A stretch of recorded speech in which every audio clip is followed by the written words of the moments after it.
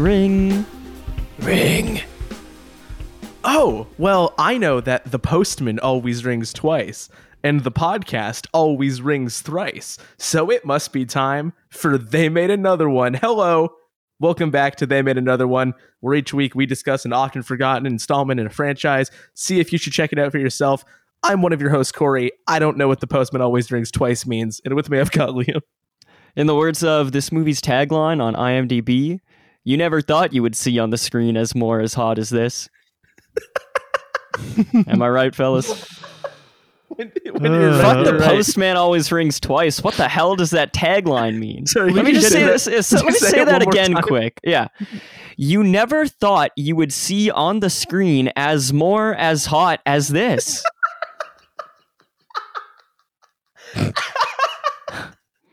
Dude, it's like, have you guys seen that picture of Garfield where John Arbuckle is leaning into the oven and it says, Oh, yeah. why do they call it oven when you oven? I can't even say it. When you the picture says, why do they call it oven when you oven the cold food of out hot, eat the food. It also has big, has anyone really been far even as decided to use even go want to do more like energy. I could barely say that. Oh my god. And Mitch. In the words of Nick Papadakis, hey, neon, eh. I'm going to try to read that without crying really quick. Why do they call it oven when you oven the cold food of out hot, eat the food? So. Shout Oh my out Garfield. I am weeping in this room right now. You're getting choked up, dude. Yeah. Speaking of getting choked up, this movie's Oh, pretty gosh. aggressive, huh? Uh-huh. So- Yeah. Mitch, I gotta ask you right away. I don't want to pull any punches here. I just want to hit the ground running. Why did you pick this movie? Well, I'm a fan of the earlier adaptations, and I'm a fan of the writing of James M. Cain, and I like the people who star in this movie, and I'm not crazy about the director, Bob Rafelson. David Mamet, the guy who wrote it, I like some of the movies that he's written. Not crazy about the man, but I like some of his movies. And The Postman Always Rings Twice is just like one of the classic noirs of the 40s. And it's had many adaptations, and I'm familiar with the story and I like it. And so this is one I've been like meaning to get around to, but I've never seen. I have no strong attachment to this movie, but I'm a huge fan of a lot of the people who are in it. So I just kind of wanted to check it off the list. It's kind of one of those classic movie remakes and one of those 1980s neo-noirs that I've been meaning to cross off my list, because there was a huge resurgence in popularity in neo-noir in the late 70s and early 80s. You have people, Robert Mitchum recreating The Big Sleep and like a few other movies, like classic Philip Marlowe, Raymond Chandler novels.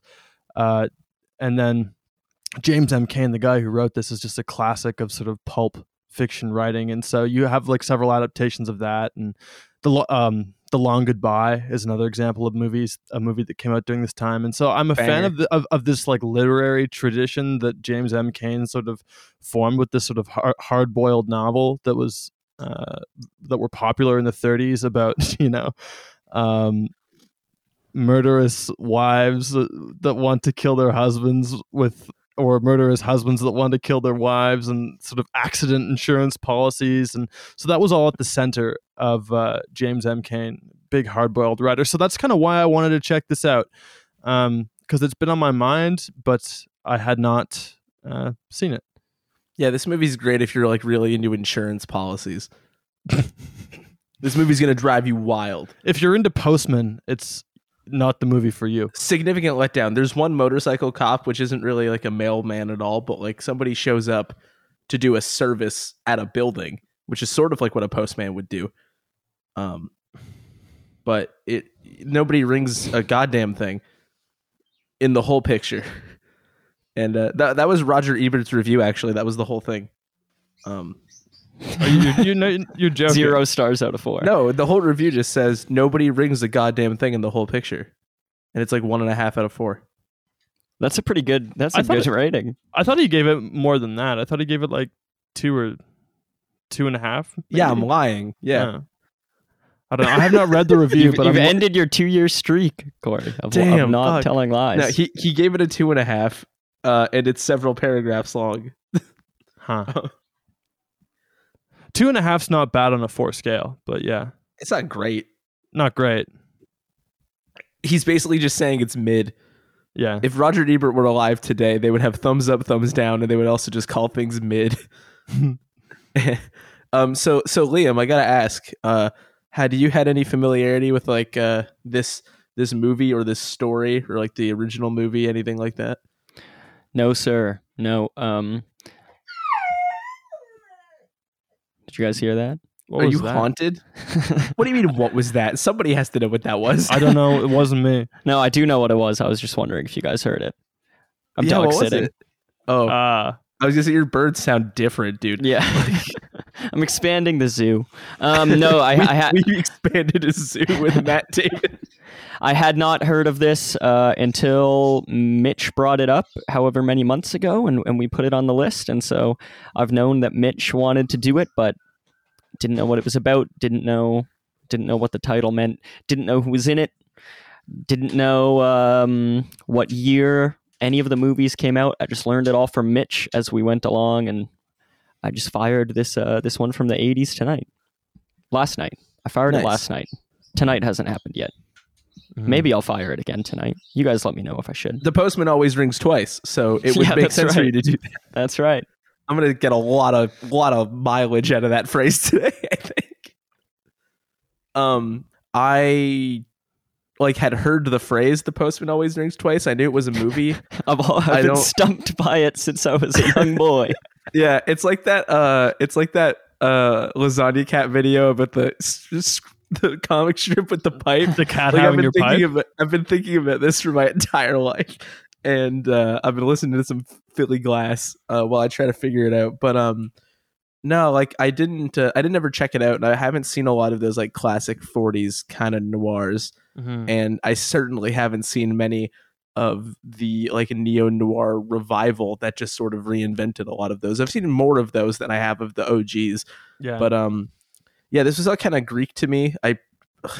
Fuck. I didn't mean that in that way. But do I look Greek? Mamma mia. Here we go again. That's what they say when the postman rings a second time. Yeah. So I was just sort of going to see what was going on. I didn't even really clock who the cast was. So like every time an actor arrived, I was surprised they were there. Like in the opening credits, I was like, wow, they really pulled out all the stops.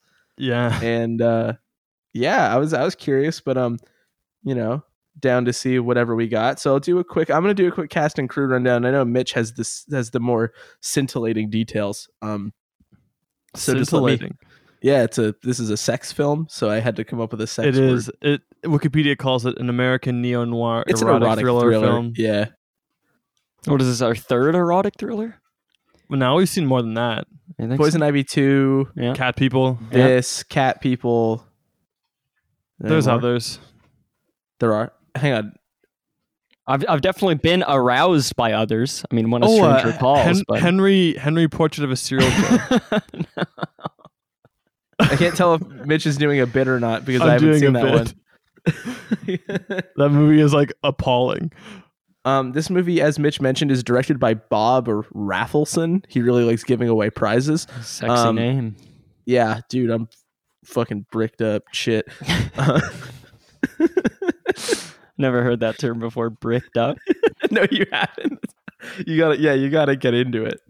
All the kids are doing. Has anyone ever heard that term? Or did you make it up? Yeah, or is it I did not make it up. That's the term. Yeah. Gotcha. He directed The King of Marvin Gardens and 5 Easy Pieces, and also some episodes of the Monkees TV show, another erotic thriller. It's written by David Mamet, who has written a few very popular things like Glengarry Glen Ross, The Spanish Prisoner, House of Games. He also House of Games is my favorite by him. It's an extraordinary movie. Yeah, it's based on the novel by James M. Cain, as Mitch mentioned. James I don't know if you've ever read any James M. Cain, but he's Double Indemnity, Mildred Pierce. Oh, it's all the same guy. Yeah, he's been imitated like countless times. Yeah. I think like one of my favorite like sort of imitations of his work is The Man Who Wasn't There by the Coen brothers. I think it's from like 2002. James Gandolfini and Billy Bob Thornton. Yeah, And Frances McDormand. Wonderful movie. Keep going. I will. But I will say first that Double Indemnity fucking rules. Yeah, it does. The movie is edited by Graham Clifford. Graham Clifford did not edit many movies. He had 7 credits on IMDb for editing, but some of the stuff that he's edited, it makes me wonder why he stopped. He edited Don't Look Now, The Rocky Whoa. Horror Picture Show, Whoa. and The Man Who Fell to Earth. Whoa. Those are all very I know. impressive. Also, he directed season 2, episode 5 of Twin Peaks. Season 2 episode. I don't remember the episode specifically, but some people would tell you that some of those season 2 episodes are rough. So Yeah, the jury's out as to whether I like the second season. But I do too. The earlier ones in the season are better. Like when It's it gets, true. yeah. After like I think it's like episode 7 when the reveal happens, it gets kind of wacky. But I like the wacky. I do too. I also gotta just like watch the Twin vibes. Peaks, I'm man. down to Shit. just like chill. It's like hanging out with your friends watching. Me Twin too. Peaks, Yeah. That's how I feel as well. I thoroughly enjoy my time. I thought it was cool that they named Twin Peaks after the diner in this movie. yeah. Twin Oaks. They just lifted that whole name. You thought you could switch one letter out and fool me? Mm-mm. One letter? That's not right. Just 2 one letters. letter, maybe 2. No, it's like that German AE letter, but it's like PE, and you can put it on Oaks. Yeah, if you look closely, no one ever picks up on that in Twin Peaks, so it's true. One of David Lynch's great mysteries. The movie was shot by Sven Nykvist, who is probably Swedish, and did a lot of big movies. Cries and Whispers. A lot of Bergman movies. Fanny and Alexander, Scenes from a Marriage. I think like 6 or Yeah. 7, maybe 8. I don't know. A lot. Also, What's Eating Gilbert Grape? yeah. Didn't know that. There you go. Also, the music. The music. He also did The Sacrifice by Tarkovsky. Yeah. Pretty crazy. And then Michael Small did the music. Clute, Marathon Man, The Parallax of You, Jaws: The Revenge, that Child's Play movie from the 70s that we talked about. And You finish, Corey. Pumping Iron, that like Arnold Schwarzenegger documentary that made him a big star. He did the music for that. Whoa. There was an Arnold Schwarzenegger doc that made him a big star, like before he was in movies. It's Arnold Schwarzenegger and Lou Ferrigno competing to be Mr. Olympia or Mr. Universe or whatever. Pumping Iron is like an extraordinary documentary. Because Arnold was just like a big beefy bodybuilder boy. I knew that, but Well, I didn't know. he I had- didn't know there was a documentary that bridged it. I just thought he went like right to acting. He had small roles in the 70s. Like he's in The Long He's Goodbye. in The Long Goodbye. Yeah. Yeah. That's cool. Did you say Clue at the beginning, Corey, or did you say Clute. something else? Clute. Oh, With a T. Clute. Yeah, I With thought you James said Fonda. Clute, but I was like, I don't know what that word means. Yeah. With Donald Sutherland and Jane Fonda. Jane Fonda. Yeah. What is Clute? Is that title ever explained? Is that someone's name? It's the name of the Donald Sutherland's character, the last name. Oh, okay. But it's really a shitty name because it's really Jane Fonda's character's movie. Oh, actually, Liam, I just found a good credit here. That's another title that sounds like a sentence. It is a lot of words. Who's eating Gilbert Grape? What's eating? But no. Oh yeah, right. Who is eating? That would be more applicable to this movie. Who's eating Jessica Lange? Gross. The Unbearable Lightness of Being. Okay, that's a Kaufman movie. Yeah. Also, Sven Nykvist also shot that. The cast. I will say the cast I pulled from Wikipedia this time around because I was under something of a time crunch when I was putting my notes together, and it is not as thorough as the IMDb one. So consider this a shorthand familiarity with the movie for the cast stuff. And I'm gonna, do that classic bit I like to do, where some of these people don't need introduction, so I'm not giving them to them. Like Jack Nicholson. Everybody knows who that is. He's the guy who eats Jessica Lange. We all know. Everybody knows that. And then also, obviously, Jessica Lange is in the movie, as we've said about 600,000 times. I didn't know already. her, to be honest. Cape Fear. All that 70s jazz. King Kong. She was in Cape Fear? Yeah. The one we watched? Yes. You just watched that. You just saw her in Cape Fear. Dang, she was what, the mom? Yeah. Oh yeah, she was still a looker in that one too. Very nice.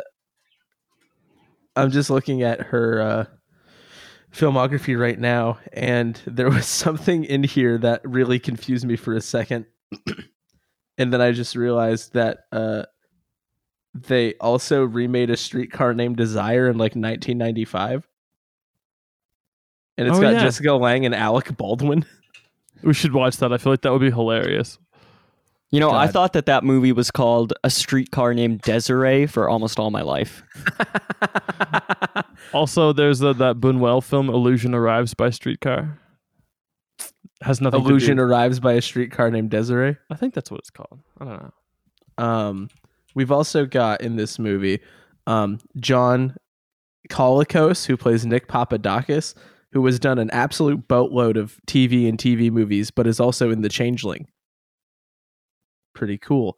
Michael Lerner plays Mr. Katz, who's the That defense Barton lawyer. Fink feeling. God, I spent a good 10 minutes trying to place where I knew him from, and when I put it together, I got so excited. Where did God, you I know him fucking love from? that- Barton Fink.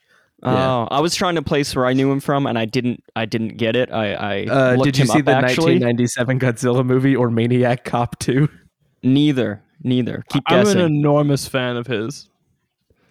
What are some other movies that maybe Liam knows? Let me think. Because it's a big one. I was like, I know this man's face well, but I just couldn't place it. Was it Elf? It was Elf. Oh yeah. He's It was in that. Elf? Yeah. He's a really imposing, notable figure in Elf. Like, he stuck with me. Yeah, he's in the Candidate. Barton Fink. Yeah. What else? He's in Murder at the Cannes Film Festival. For real? Yeah, which we talked Whoa. about last week. Cool. Nice. I What kind else of we want to got? watch Maniac Cop 2 now. I Me might have too. to change my pick Well, for it's this your week. pick. Yeah, you got That's plenty right. of time. John P. Ryan plays Kennedy, who's like the prosecuting lawyer. He is in The King of Marvin Gardens, which we talked about. Class of 1999. Death Wish 4, The I could pick Crackdown. that. I could pick that too. Corey, And you got to stop. and- You're giving me too many and- ideas. I can't and- decide. Yeah. The remake of Breathless from 1983. That's Come another one that I want to do on. on the All show. right. You Yeah. you can take I wanna that one, watch Mitch. I Breathless. won't scoop you. Is that Richard Gere? Yeah. Yeah. I Nice. know like a lot of people say it's better than the Godard. Yeah, a Whoa. lot of people I follow on Twitter like it more. Yeah. Godard's we've got- kind of like Interesting. More like breathful. yeah. This Can't is more stop like a breathing. breath he fought. Okay. I've heard nothing about this the remake. I knew that it existed, but I've never heard really anyone talk about it. So that's interesting. We got Angelica Houston, who I think I was going to do a no introduction for Angelica Houston. We all know who that is, right? Yeah. I recognize her face. I didn't know her name, but We we saw her in John Wick Chapter 3 recently. So Yeah, she's great. John Huston's daughter. Makes Adam's wonderful Family. movies. There's The that's Dead. the poll She's I great in give. The Dead. Then we've got John Van Ness, who plays the motorcycle cop. He was in a movie called Alligator 2: The Mutation. that one's on our list, baby. Yeah. Yeah, And it is. then just to rattle through some more, William Traylor, Ron Flagg, William Newman, Chuck Liddell. Wait, Chuck Liddell? Like the UFC guy? I thought the same thing. I don't even like UFC. It Why are we both thinking guy. of it? Really? Wait, what? No, he would have been what, like a child, right? Yeah, he's playing. His character name is Boy Scout. Oh my god. This isn't fair. And on his Wikipedia page, it doesn't even say actor, former mixed martial artist, not even former actor. Give this man some credit for his work. Filmography, let's go. Dude, his filmography is actually much more here than you would expect. Like and only about a Expendables third of 3 or them are whatever. himself. Wow. We need to start a Chuck Liddell podcast. I don't think we need to do that, actually. Also, I'm picking Kick-Ass 2 next week. We're going to talk about him again. Albert Henderson and Christopher Lloyd. That's everybody. Yeah, fuck that. This Let's go is back to everybody I talking wanna about talk Chuck about. Liddell. Fuck yeah, bro. Let's go talk about The Ultimate Fighter. So Mitch, tell us more about what this movie is. Yeah, absolutely. I think I might have even said that the 40s movie is the original movie, but that's not true. How could There you was a fucking movie- do this? How could you come on this show? We trust you. You come on this show, you fucking lie right into the microphone. You say lies right into the microphone. I've never done that. I've never done that once. Nobody rewind the tape. Corey, It's you never happened. lied to us And earlier. I think what you need to do is apologize. What the hell has gotten into you? So actually, like 3 years earlier in 1943, a certain Italian count made his first feature film. Oh Called my god, is it who I think it is? Ossessione, Luchino Visconti, Fuck. and You it's an- didn't know this? No, I knew this. I've seen it, and it's an adaptation of the 1934 novel. It has a fascinating production history. Visconti got a copy of the book, I think, in 1936 from Jean Renoir, the French film director. In the 30s, Visconti worked for Renoir, making a few movies. I'm not sure which particular one they were working on at the time, but the film came out in 1943, and at that time, Italy was still a fascist regime, and incidentally, Mussolini's son was in charge of the Italian film industry. I think his name was Vittorio. I don't remember. It starts with a V. And so he had like complete rule over like Italian films for like a lot of the 30s, and a lot of the great Italian directors had to like report to him and didn't like him at all.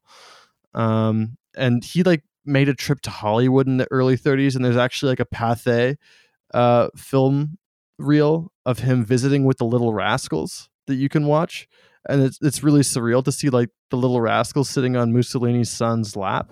Oh, I've seen the picture of that. Yeah. So he made this in the 40s, and because it was like fairly subversive for the time, because it dealt with infidelity and sort of a few anti-authoritarian ideas. Both like the Catholic film censors kind of like hated it. Had a few screenings in northern Italy, and both the church and the fascist authorities banned the film and destroyed most of it. But Visconti destroyed like all copies except Visconti kept one negative. And years later, also, I should say, the film never had an international release because Visconti never got the rights from James M. Cain to make the movie. So he couldn't distribute it like abroad. So it died like a pretty quick death in the 40s, but Visconti hid a copy in one of his palazzos. And then finally in the 70s, when he was like at the height of his career, Metro-Goldwyn-Mayer restored the negative, and it had like a wider release in the US, and it gained quite a bit of critical attention, and it's recognized as like a very strong work of early Italian neorealism. And I think that this movie is definitely dripping with that sort of Italian neorealism influence as much as like any noir film sort of is. The film then, like later in the 40s, in Hollywood, the book was adapted, and they actually got the rights, and that was made with Lana Turner and John Garfield. We talked about Lana Turner in our Douglas Sirk episode because there was that sort of murder scandal where her daughter stabbed a abusive gangster she was dating at the time, Johnny Stampanata. Anyway, Lana Turner is in that, and she's like sensational in it. That particular movie is directed by Tay Garnett. And it was pretty successful, but also very subversive for the time and recognized as like one of the most influential noirs. And so this movie comes out later, the 80s version, and it has a very different ending than the Visconti version, the book, and the 46 version. And when we get to the plot rundown, we can sort of talk about how the different adaptations end. My favorite adaptation is the one from 1946. Visconti's is very good, but it's not my favorite. But it is a good work of Italian neorealism. And if you've ever seen his other great works of Italian neorealism, like Rocco and His Brothers or La Terra Trema, you can sort of see how this was like a critical stepping stone, or indeed the first stepping stone in his career to kind of get there. Yeah. Well, let's get to the casting. I know I did that already. Let's get to the plot. The cast and crew always rings twice. Fuck. Do you want to? Once you do that, we can actually dispel what that means. Because Mitch, I could not be happier than to finally learn. I've spent 24 years on this earth, and I've spent every waking moment of that time trying to discover what it means when the postman always rings twice. The postman always rings twice was the first words Corey ever heard, and also the first words he ever spoke. My parents reeling in horror, not understanding how this possibly could have happened. Our mailman knocks once. I don't know. Where did he learn this? He's possessed by some sort of returning postman.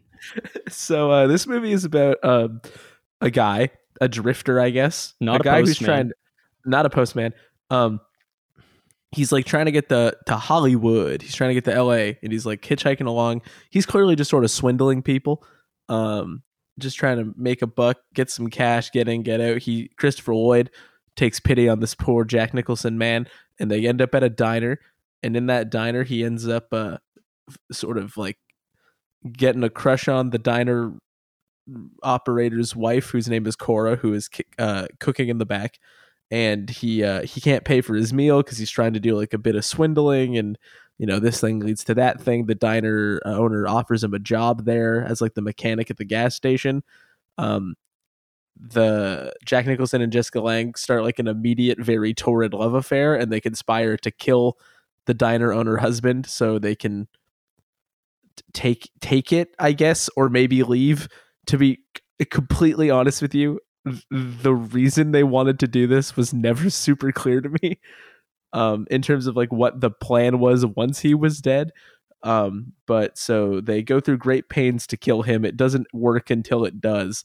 And then it becomes like an insurance claim, legal drama court movie for about 25 minutes.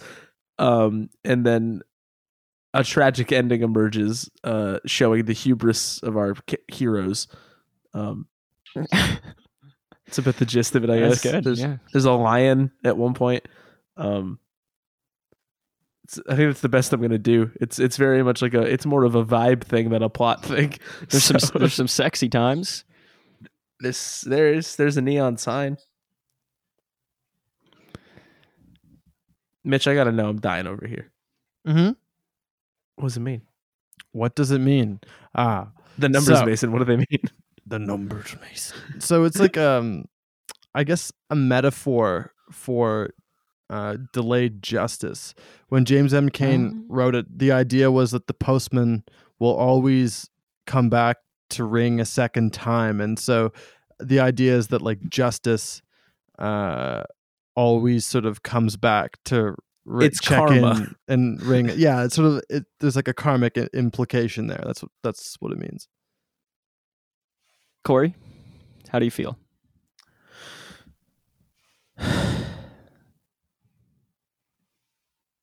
Underwhelmed. Fair enough. That was not worth 24 years, dude. Of blood, sweat, and tears. That's how I feel like I'm likely to feel about the penguin joke. You guys know about the penguin joke? I know the penguin what? joke. Oh gosh, Corey, I'll tell it to you real quick. I don't want to get too caught up.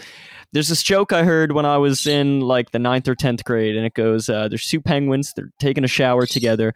One penguin says to the other, hey, can you pass me the soap? And the other penguin says, what do I look like, a typewriter? That's a joke. I don't get the joke. There's some sort of... Wait. What? Can you say that again? Oh, I don't want to slow us down too much. I'll say it to you one more time. Two penguins are in a shower together. One penguin A says to penguin B, can you pass the soap? Penguin B says to penguin A, what do I look like, a typewriter? I don't get it. I don't get it either. No, and apparently it's like I don't know, this joke has a Wikipedia page which I've never read. I have been trying to figure this out for the information exists, so you can figure this out. No, but I don't want to because I don't want to be underwhelmed like you, Corey, and don't ruin this for me, Mitch, whatever you're about to say. Okay, I won't say it. Actually, I'm going to say it. No, he won't. just told you not to. Okay, I won't ruin it. But I think I know why this is that. But I won't say it just for you. Right.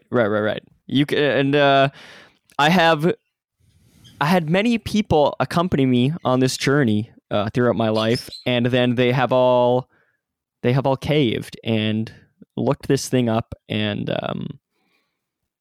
some of them have told me it's not worth your time, don't think about it anymore. Others have said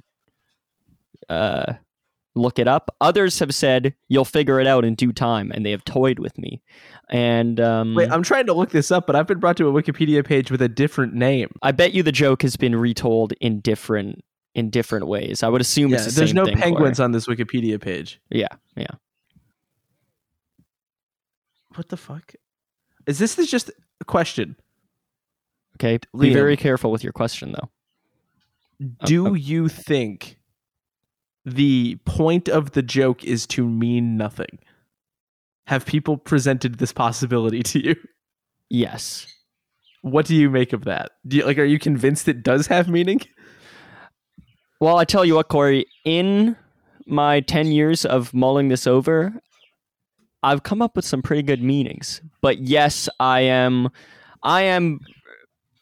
99% sure that it basically means nothing. But okay. But that could mean everything. Yeah, and I've fought with myself a lot over the last couple of years in particular as to just like, should I just have the answer and know for sure that it means nothing, or should I I kind of want it to be the last thing I read before I die at this point. I think at this point you need to let the universe have a little mystery. Right, yeah. Why are we so deep in our fucking the cat has your pipe mode today? Why are we doing this? We don't normally record on Saturdays in the middle of the day. And I'm in a different I think that's it. City. Yeah. Oh, that's right. The energy's different. That's right. Anyway, I don't want to be the postman rings twice and read it and be like, I'm underwhelmed. I would rather have you want to be sufficiently because whelmed. they lubricated typewriters with soap. Did they? Yeah. That's a good answer. That's a damn good answer. I'm satisfied with that. Why did you tell him? I like that. He told you not to tell us. I just wanted to like shit all over everything. Is that really it? Is that it? I have no idea, but I think I read that somewhere, so I'm just gonna Mitch, say you that. can't toy with my fucking heart like this. You can't say I'm telling him the answer, and then Liam goes, "Is it the answer?" And you go, Like, "I don't know," and you like put your little fingers together like that fucking emoji. I could have made that up, but I feel like that's right. What do you mean? You can't. That doesn't mean anything. I might have made it up, or maybe I didn't. I don't know. You can subconsciously make things up. Yeah. No, Mitch, I understand what you mean. And I have had brainstorming sessions with people where we're trying to figure out stuff like that. And that is a good brainstorming idea. I like that. Dude, and so I don't want to look up the joke and have it for sure mean nothing, because then it's like good ideas like Mitch's, like they don't even matter. I don't want that either. Man, so. really quick, before we talk about the movie, I just want to say that I just Googled the phrase typewriter soap. And the first thing that comes up is a picture of an Etsy store that has molded soap into the shape of a typewriter that you can buy to like use in your shower. I so need stupid. that as a totem.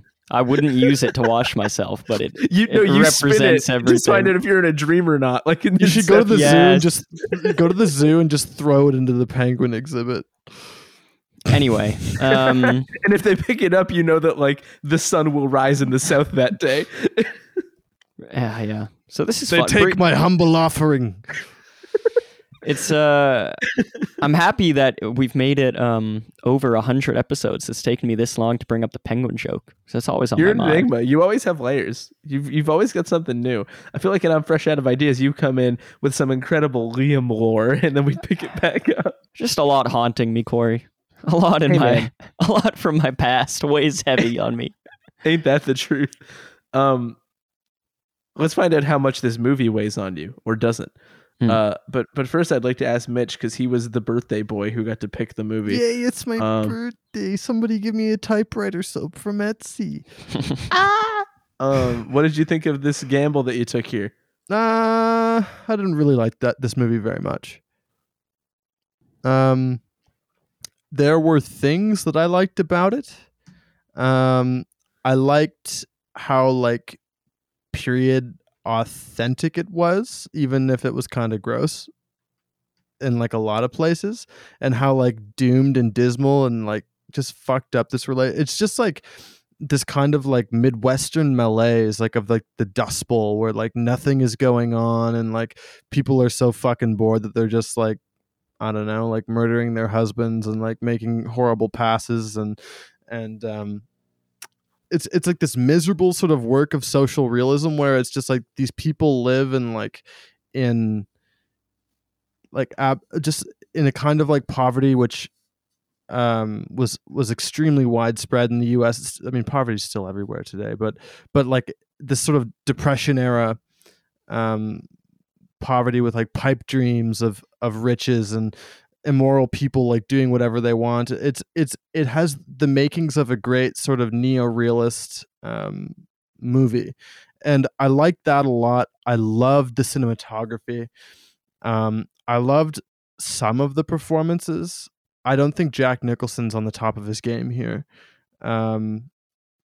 Maybe I don't think he's necessarily supposed to. I think he's just supposed to kind of be like a gross creep, and not really like interesting or flamboyant like a lot of his performances are. I think he's supposed to be rather ordinary. The Michael Lerner as Katz, I think, is extraordinary in this movie. And the guy who plays the lawyer in the 40s film, I can't remember who it is, but I remember it being a really good performance. Like that's like a really sort of a flamboyant role, and the Coen brothers kind of imitated it again really well. But beat by beat, this movie is inferior to every single other adaptation that I've seen, and I don't think it's up to par. And there's a lot of things that I found kind of like really gross, and so especially in the first half of the film, I think the film definitely reaches a high point near like the mid to late section. I think it falls apart in like the very end because they don't keep the original ending, which in my opinion is great. But yeah. Liam, what about you? What were your thoughts on the Postman and all of his ringing, or her ringing, I think it's or their ringing? a bit too much ringing for my liking. You know, ring me once, shame on me. Ring me twice, shame on you. And I got to say, because of Ring that, me 3 times. They made another one's about to start. ring me 4 times. Oven in, the out, oven on, hot, cool food oven. This has got to be up there for me in terms of least favorite movies we've seen on the podcast. Like, it would be right down at the bottom. I'll say let down. I mean, like I said, I didn't know anything about this movie going in, but the first scene in this movie, the first shot is really cool, in fact. Oh yeah. With that really dark road. It's not even clear that it's a road. It's just like you see kind of a telephone line in the distance and some far away lights, and it's so dark, and I'm kind of like wondering what I'm looking at. And then when the car headlights come in and illuminate the area, I realize that like the direction of the road that I assumed was there, the direction that I pictured was like not at all the direction the road actually was going. And so I just thought that was really cool. And then it reveals a hitchhiker. I love movies with hitchhikers. I love road movies. So knowing that there was possibly a hitchhiker main character got me excited. And then we get Jack Nicholson and Christopher Lloyd. So cool to see Christopher Lloyd here, especially like I'm thinking, man, he's going to go on to play an old dude just like a few years later. That's amazing. He plays that old dude in Back to the Future so convincingly. And They I actually sped up his physical aging process. Dude, I would believe it because even now he looks basically how he did as an old dude in Back to the Future. Like they had him totally pinned. When we get Jack Nicholson at that little diner, I like the setting of the diner. I really like the like small town idea where like everyone knows everyone and everyone is also a bit unhappy, and this dude from the outside is coming in. Yeah. The dude from the outside is coming in and he just swindles them, and I like watching him swindle them because I kind of discovered as the scene went what he was doing. It wasn't clear to me at first. And so that was really cool. He dips his toast in his coffee, so I was like, I know there's something up with this guy. He's some sort of dastardly figure. And so I liked this first scene, and then Jessica Lange shows up, who I did not recognize from Cape Fear, but I liked her presence. I thought she was just a very, very captivating, and it turns out I liked her in Cape Fear too, so it makes sense. But basically from that point on, after the opening sequence, I think this movie just disappointed me over and over again as it went on. I think it is just so devoid of like an interesting ideas, and the idea that it does have, if you were to like write it out, and it's like and I guess it's the reason it's been remade a bunch, because the crux of the idea there is cool, where you've got an outsider coming in. He gets in a tryst with the attractive younger wife of this dude who owns this diner. They plot to kill him. They try to get away with it. All the while having this destructive relationship with each other. I think that's cool, but I think that this movie does not communicate that at all. I think their relationship is so without any tension, without any, I felt like without any romantic chemistry. I mean, I think the actual sex scenes are pretty titillating, and I like that. Like that first one they have, where they really start getting into it. I thought that was cool. The knife on the table, yeah, kind of like what way is it going to go? That's right. Yeah. But I think it's kind of gross too, though. It's very gross, and the lead up to that scene, like and just like the way he's like pushing himself on her, and she's not down, but then she becomes down, and then from that point on, like I didn't understand her character at all, and the things she was saying, and there are points when she's saying like really dramatic stuff, like I knew that when I met you, or you're scum, Frank. I knew that when I met you, and that'll never change. And I'm just wondering, like, so why are you even with him? And also, we didn't actually get it communicated to us when you met him what you thought about him. Like, I know very little about these two people. It felt like the kind of surface level novel you would pick up at an airport. And I kind of just got more irritated as it went on, because I think the two of them as actors, Jessica Lange and Jack Nicholson, are good actors, but the material and what they're doing is so, for lack of a better word, boring, and just like uninteresting. The movie really doesn't have any peaks and valleys in terms of character development, and any of the peaks and valleys it does have are like, it's not a gradual ascent or descent. It's like something just immediately happens, and I don't understand why it happens. And so I would have liked this movie even more even more sounds like I liked it at all. I would have liked this movie more if the two leads were like worse actors, which is really strange to say, but like it felt really pretentious to me that like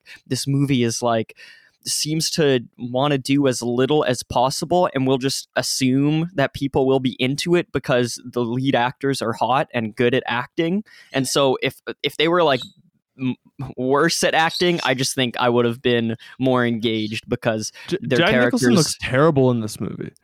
like, physically he looks bad. Physically, yeah.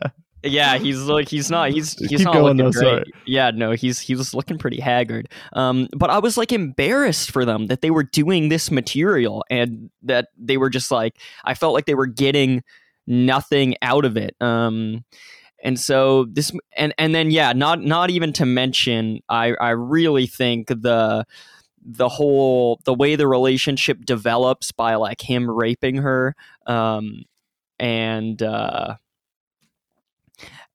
and her falling in love with him because of that, and like this idea that this really greasy, skeevy, rapey dude has like awakened something in her, I think is just really, really troubling. And it seems like the movie doesn't actually deal with that at all. And so this movie reminded me of When Harry Met Sally, but like it didn't have any of the charming parts of When Harry Met Sally. And When Harry Met Sally, I don't know if I've said this on the podcast, that's another movie I do not like at all. I think it is really like misogynistic, and I hate the way the two lead actors interact with each other, but it at least has like a few fun parts in it, or a bit of like quirky charm that makes it stick out in my head, and I'm like, okay, I understand why this is liked, I understand why this is iconic. But this movie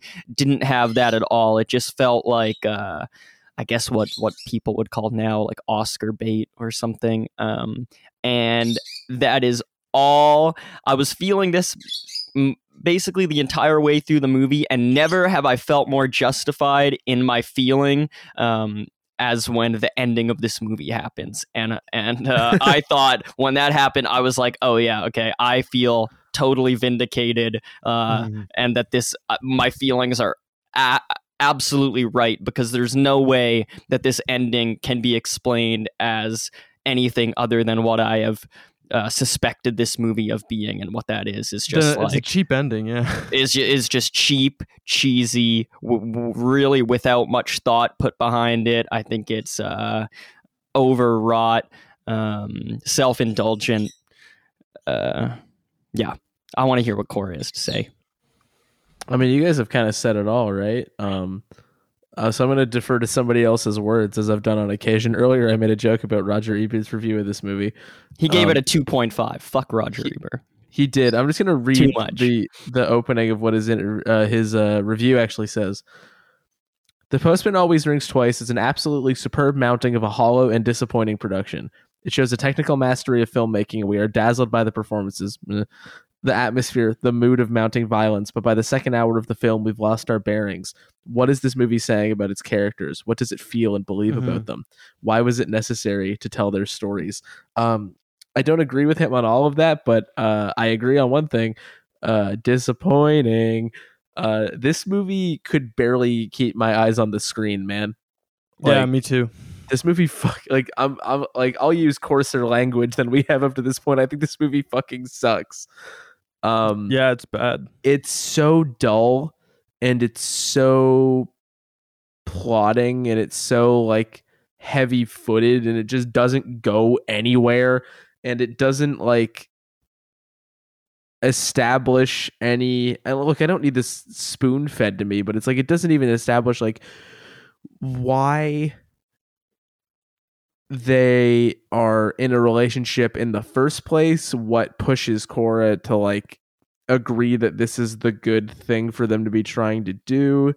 I feel like I'm not getting any chemistry between the leads. I feel like I'm not interested in like the sex scenes or what they're bringing to like the narrative arc overall. I feel like The movie's not interested. The movie gets bored halfway through and was like, what if we tried being a courtroom movie instead? And then it decides that wasn't a good idea.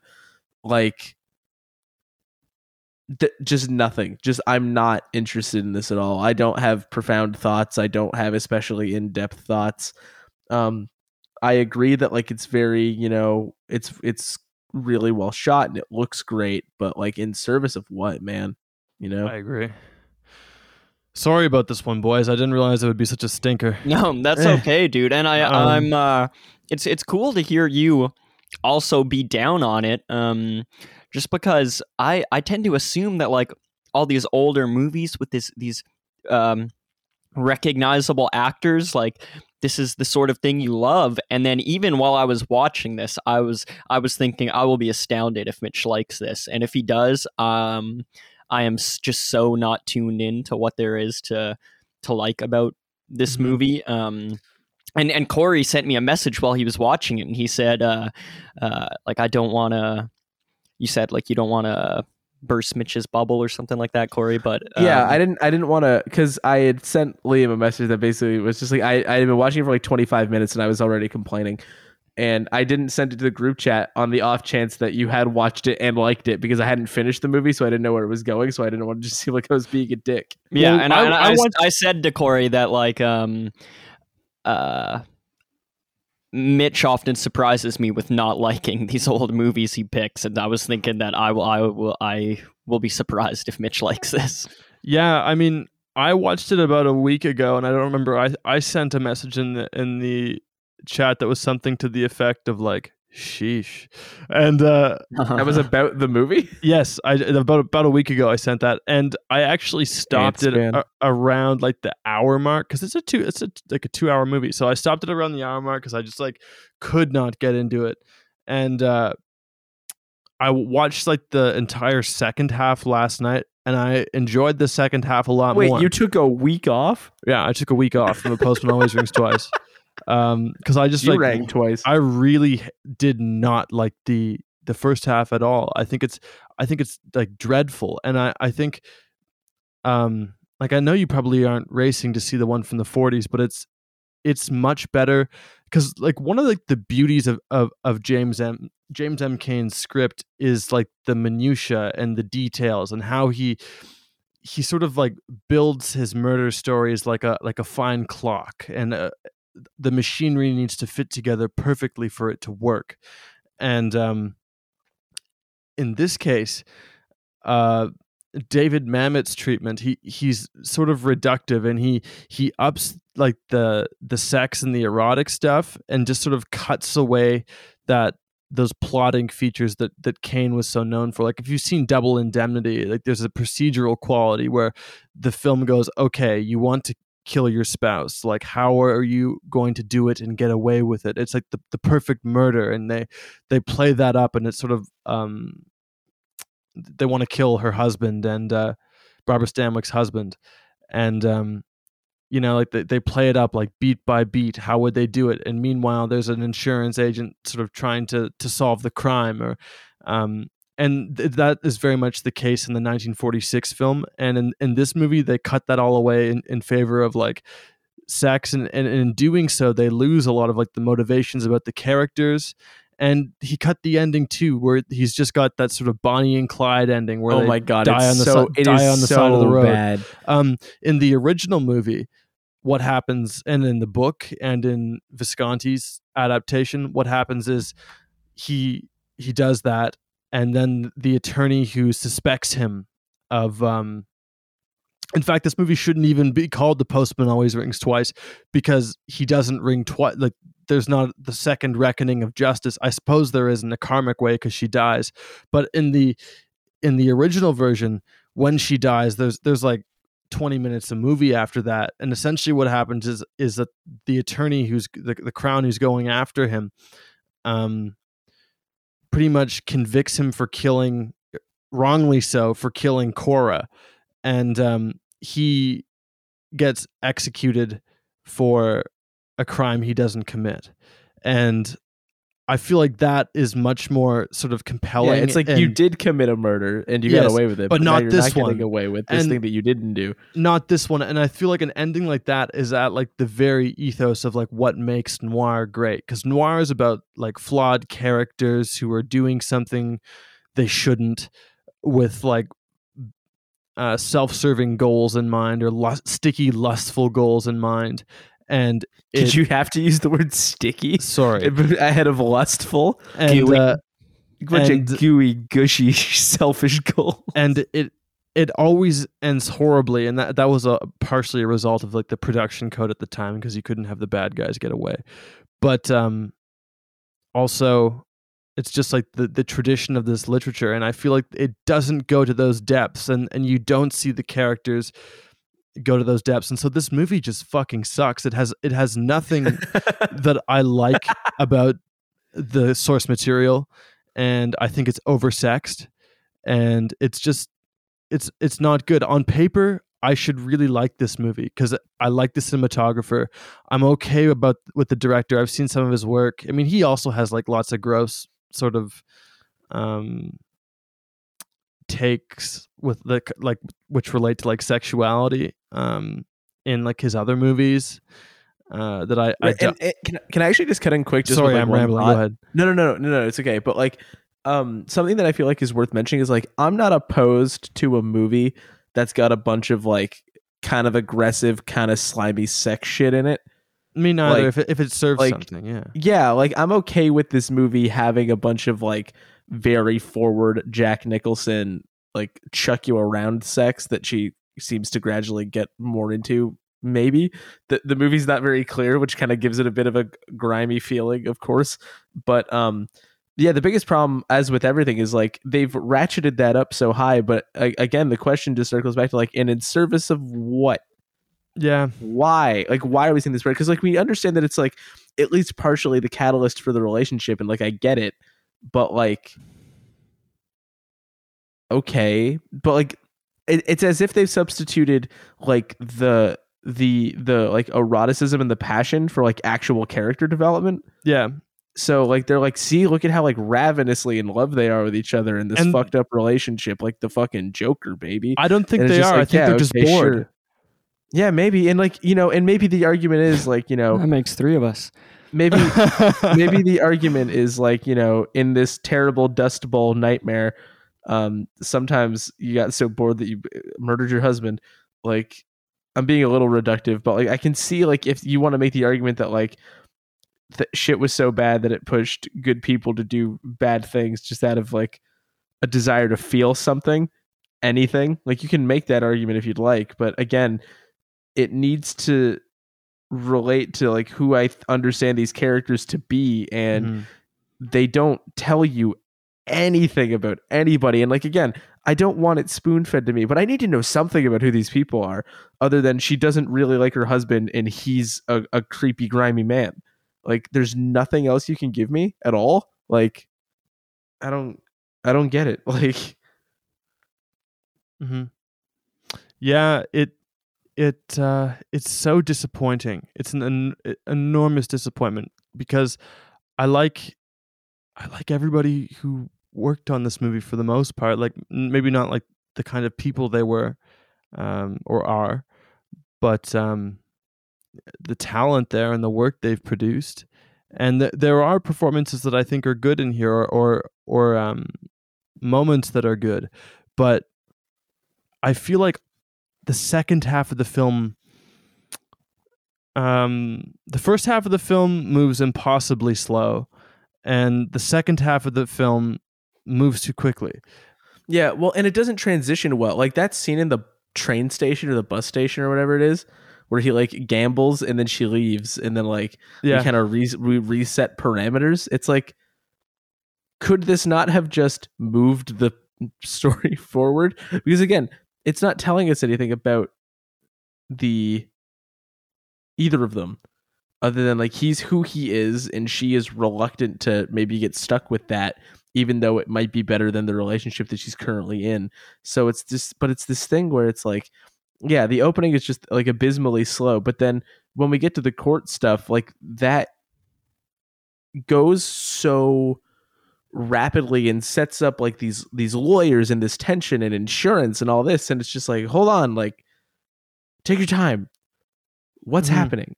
Yeah, who is everybody? Like, and there is a way in which like that could be done effectively, like the dizzying sort of aspects of the legal world, and I think the original but it doesn't does that reflect better. them. It's No. like dizzying for the viewer only. Yeah. It's just lawyers yelling at each other.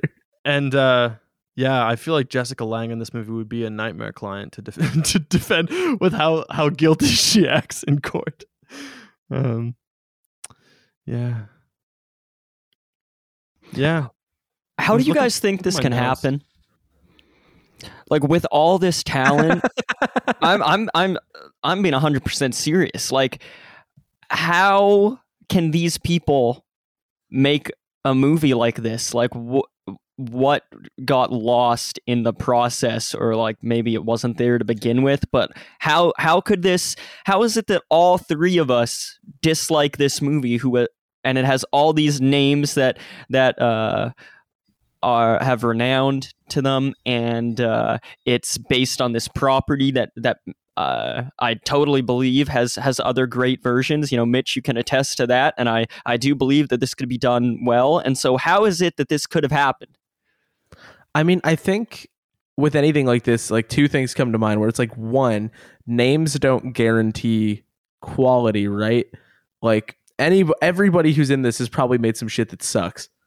Like, just sort of. Oh, they have for sure. I know sometimes. this to be true after watching this movie. Right, but I think with something like this, where there's previous versions and it's sort of like a reinventing of an existing film or book or whatever, I think the failure's conceptualization and then how that's moved forward, like somewhere along the way, like the director, producers, and the writer conceived of this story in a particular way that leans more toward like this sort of like physicality and like eroticism at the expense of maybe a deeper personalization thought. And then I think if that's the crux of how you want to tell the story, like, you made the mistake right at the beginning. And I think this is just like it is the correct execution of a flawed premise, flawed for us anyway, because we didn't like it. Like, does that make sense? Yeah, it does make sense. My thought might be that, except for in the case of David Mamet, because this is his first movie, maybe a lot of it is just like. Is it? I think I so. don't think so. He got started in the 70s. Oh yeah. Yeah. I could be wrong, but I'll look it up. Yeah, like I know he was writing plays and stuff, but I think he wrote plays in the 70s. It might be his first film. Yeah. Hold on, I'm checking. He wrote a TV movie in 1979 called A Life in the Theater. Okay. Cool. Yeah, but so maybe he was an established playwright, and that would apply even more to what I'm about to say, is that like maybe all these people were just too they were just kind of resting on their laurels for this one, and the studio just like got them all together to make this movie, just to make money, and they can just, they don't have to put a whole lot of extra work into it because it is based on something that already exists. And so you just kind of brush it up a little bit for modern day, rewrite the ending to make it less taxing. You can end the movie earlier because people like Jack Nicholson. And so when he cries and when Jessica Lange is looking dead, people will believe it. And then maybe they all just got a bit too complacent for this one. Yeah, maybe. I feel like it's just like people threw money at this movie because it looked like a done deal. But yeah, that's where you're wrong. And that sort of stuff like does happen a lot nowadays, and so I think this is just like a sobering reminder that not everything that is like old is good, and not everything that has these old famous actors in it is good as well. Like I can very much understand, like back in the 80s when this came out, I bet you it also got forgotten pretty quickly, like not everything has that staying power. I mean, it came with like a bunch of sort of steamy 80s erotic neo-noir, like think of like films like Body Heat, which again follows that better movie, but it follows that James M. Cain formula. Or Blood Simple, the Coen brothers' first movie. I think that's the 80s, could be the 90s. It's the 80s. It's the 80s, yeah. Again, you've got like way better movies that deal with like similar subject matter. I think this movie had like old school cachet. It's a very recognizable name. I think it's been adapted to the stage. It's the 40s film was massively influential, but this movie doesn't have anything going for it. So yeah. Yep. I honestly like at a loss. I don't really want to dig into it that deeply. I was just kind of over it, honestly. I'm at a loss for things to say. I mean, Jack throwing cards at his hat. What a miserable existence. I don't know. I mean, Neon. I mean, there's some great sort of homages to old noir in the cinematography, like Jessica Lange running towards the car, flailing her arms in the middle of the road. That's like a total reference to Kiss Me Deadly, which is an interesting noir from the 50s. But like by and large, like I'm sorry I made you guys watch this. That's all right. It's kind of, man, we've all made our mistakes. And I'm down to have this as like a talking point when people are like, I'm not yo. like mad that I saw it. I just didn't like it very much. Yeah. Sorry, go ahead. I just want to reinforce one more time how bad the ending is.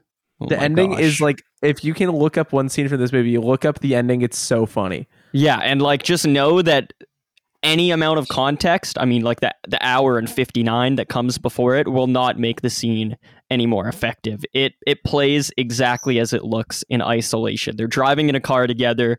Jack Nicholson, kind of swerves. The car goes over.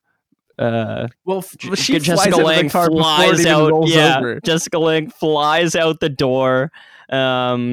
He finds her on the side of the street. She doesn't look particularly dead. I mean, she's lying there with her eyes closed, but it's not bloody, really, or that might have made it hit a bit more. But no, like it's just she's just lying there, looking unconscious. But we are to glean from his sobs and his quick investigation of her that she's dead, and so he just cries off camera for the most part. Like he couldn't even be arsed to actually act it all that heavily. Like SLC Punk, the original. This is not. I mean, I told you guys that SLC Punk has one of the most affecting crying scenes I've ever seen in my life when Matthew Lillard finds his friend dead, and Jack Nicholson cannot hold a candle to Matthew Lillard here. He just slinks off out of the camera's frame, leaves his hat, and you just hear him crying off camera as Jessica Lange is lying there doing her best dead performance, and even I don't buy that.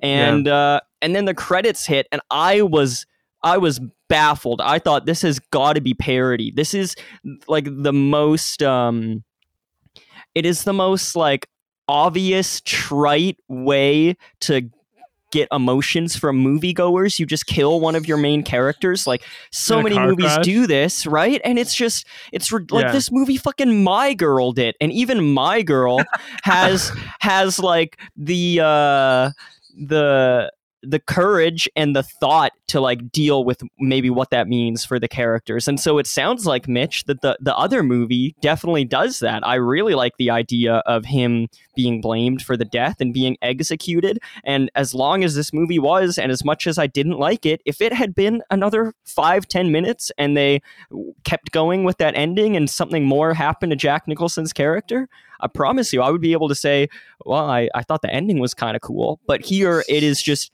absolutely embarrassing. She just dies and he cries off camera, and that's it. And the way she dies, the car crash itself, it's barely even a crash. It's a mild accident, and it's just like shot without any intensity at all, and it is just a perfect encapsulation of like this movie feeling so bland and lazy and on the nose. It is absolutely ridiculous. It has got to be one of the worst endings I've ever seen in my life. Dreadful. It's And reminiscent. it was hilarious. I mean, it was my favorite part of the movie, to be honest, because I just couldn't believe what I was watching. Really, your favorite part? You didn't like Katz? Michael Lerner as the lawyer? I think he's great. I liked seeing him. Yeah, I liked his performance, but He's the best part of this movie. I loved seeing this movie fall on its face and just like show its ass that much in the ending. And I also I thought the intensity of that first sex scene was actually pretty bold and cool. Like, she is humping the shit out of him.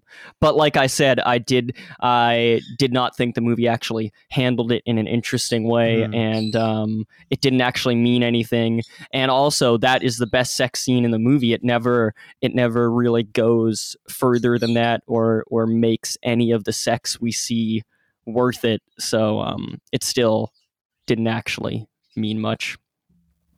Yeah, it's a real shame. I wanted to like this. I wanted this to be fun, but there are, I think, like in the supporting roles, there are good performances. Like I was saying, Katz, and the guy who plays Nick Papadakis is wonderful. He's like the few moments of like respite from this movie's like self-seriousness, and he's great at this sort of naive husband. I don't know who's. I don't know. I thought that he's a kind of a fun performance, but everything else I think it sucks. Like I feel like somebody had to be like drunk the entire time. I don't know if it was Jack or somebody else. It feels like a performance that Jack Nicholson phoned in. I wouldn't be surprised if he was like in the bag on this one. Yeah, just not for me. I have like really nothing else to say. I have one more thing to say. It's more of a question. Liam, what do you want us to watch instead next week? Instead, I wish I could turn back time, Corey. No, I don't. I am glad to have seen this. This is a fun like talk, song. and You hear the song? no, what's the song? Turn back time to the good old days. Yeah. I am glad we watched this. If I could in out the food, yeah. But let's see how it goes next week. I'll be curious to hear what you guys think of this movie I'm going to pick. It is a Postman Always Rings Twice sort of situation, where it is a remake of a remake from the early mid 20th century, like the 40s and 50s and stuff. Oh wow. So I want to give Mitch a bit more to chew on next week and sort of talk about some of these original movies and see how they compare to this modern day movie. I want to watch with you guys House of Wax 2005. Oh, let's fucking go. I love the original. And let me say, an extra reason I'm picking this right now, because you guys did mention a lot of stuff that would be a lot of fun to pick. It's never an easy decision because there's always so much to do. But House of Wax 2005 came out on May 7th of 2005, and so the week that our House of Wax episode comes out, May 6th, 2005, so the week that our episode came out, it will be kind of like 17 years to the week, where if you it'll be to the day, won't it? well, What day is it today? no, our episode will come out on like the 11th, May 11th. Oh no, it is. Yeah, shit. I was looking at the wrong month on my calendar. Yeah, but picture this: if you were to have gone to see House of Wax 2005 in May 6th, 2005. I'm going to see how many times I can say 2005 in this hypothetical scenario, and then on May 11th, 2005. Maybe a little podcast episode came out, and you would listen to it that week. So our episode will come out May 11th, 2022. Sort of like a little House of Wax 2005 anniversary. And I'm excited to hear what you guys think of this. I'm excited to hear Mitch tell us about the originals, because despite me having seen this 2005 one before, I have not seen any of these other House of Wax movies. Maybe I'll check them out before we do the episode, but no guarantees, because I know Mitch will have our back. The Vincent Price one's great. Yeah. I don't know why, but when you were giving that spiel, Liam, I earnestly thought that you were going to say we're watching the Tom Cruise Mummy movie. Because everything you said as preamble was also correct for that. So I was like, or Brendan Fraser. Or we're going to hit it with the Frasier. Yeah. I'm sure there's a few movies it could apply to, but no, the Mummy will have to be someone else's pick. I must admit. And I know Mitch has thought about it a few times before, so I don't want to scoop him. All right, so we're gonna wax it up. Yeah. Wax on, wax off. How many jokes like that are we gonna get? You'll have to tune in next week to find out. But yeah, so that's I hope this doesn't bum out the middle of your week if you're listening, and we're just all like, "Fuck this movie." Especially after that breakfast update. Also, listeners, let me know if you like the breakfast updates because They I'm getting do. insecure. We're about getting them. good feedback. No, I want you to keep doing them, please. We'll Would see. you do them just for me? Just for you? Yeah, and then I'll post them on the internet for everybody else. But you just do it with me in mind, and then I'll show it to everybody. Mitch's All right, we'll see. OnlyFans just for Corey. Breakfast gotta- update you He gotta is do my one. only. He is my only fan. Apparently, That's right. You got to do one No, for House no, of no. Wax 2005, Mitch. It's too perfect. The people like the breakfast update. Trust me. Mm. Okay. Well, on that cursed note, do you have anything you'd like to plug, whether it's the breakfast update or something else? No, the neon. You didn't even get up to leave that time. He just died. He just stationary died. That's a new one. Roll credits. That song for the Breakfast Club starts playing. Don't you? Fuck. How do we end this podcast with a freeze frame? Once we figure that out, we'll make I think millions. I have to take one syllable of something somebody's saying and extend it. Just like repeat that like 1/10 of a second. Oh my gosh. No, that would be cursed. I might That do would that. be so just imagine that, dude. Yeah, For another 30 seconds. Oh but my. artificially made. Yeah. What about you, Liam? Do you have anything you want to shout out, plug, discuss? Discuss. Yeah, you know what? Let me tell you some more about The Postman Always Rings Twice. No. That's the only thing. That's the only thing we can't discuss anymore. The laws don't allow it. Let me tell you some more about this penguin joke. No, you gotta go to our Patreon for that to get all this extra Liam thoughts. There's so much to monetize. I know, right? Why aren't we monetizing any of it? Because people have to be willing to pay, I think. That's true. We'll get there. It's a sad fact of life. You guys can go to my Twitter account or my Letterboxd account. You know, occasionally there's some movie stuff in either of those places. It's free for now, but if you guys like it too much, maybe I'll start charging a fee. If you want to pay Liam, you can listen to his band and Spotify will pay them 4 cents. If that's true, Spotify, where are you at? You know, my bassist told me the other day, he was like, according to my tally, we should have made like $16.50 from Spotify. I said, sweet, that's enough for like a platter of nachos. But so far, I have not seen any cash. We have Bandcamp, though. I have made money from Bandcamp. Yeah, actually, yeah, buy it on Bandcamp. Why don't we put this podcast on Bandcamp, yo? That's where the Buy money is. podcasts on Bandcamp. We're gonna press this to 15 vinyl records. You'll would get be 3 great. episodes. I did talk about putting episodes of the podcast on cassette. Oh my gosh, what would you do? Like, what are the 3 that are just most made for cassette?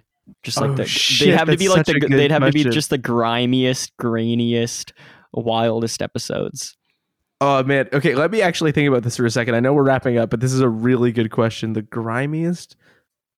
A Texas Chainsaw one, maybe. Next gen, I think. I mean, Next gen. because Next gen. we loved that movie, and so that will just blow people away. We have to sell that tape at like thrift flea markets. Yeah, I think people would love that. I think I would love that. Man, I've been gone for so long, and you guys are still going. Yeah. We're doing a good bit though. Don't worry. Mitch, what episode that you were on would you like to have on cassette tape?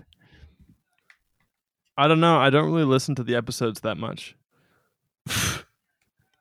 Sometimes I go back and listen to like a few of them if I think I did a good job, but no, I don't know.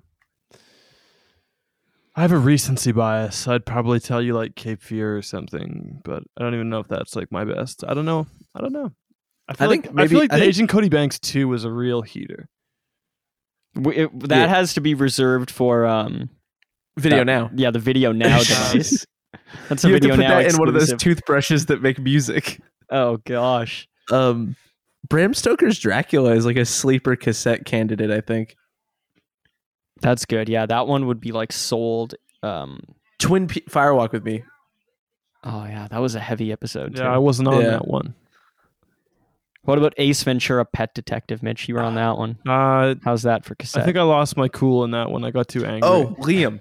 Yeah. Liam. Parent Trap 3.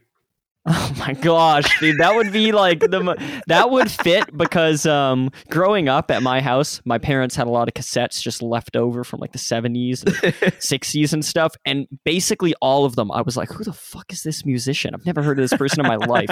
That's why Parent Trap 3 would be perfect. People would be like, what the heck is this? That's the one for sure. And like even just the movie, it's just so forgettable, and so people would listen to it and be like, "Yep, that's a relic." What, you don't remember Hawk getting into a bar fight and their dad having to save them? I do. or whatever? I remember Hawk at the dinner table. That's what sticks with me even more. But yeah, I'm on Twitter and Letterboxd. Graham the Mallow. You can see what I rate The Postman Always Rings Twice if you'd like. Cool.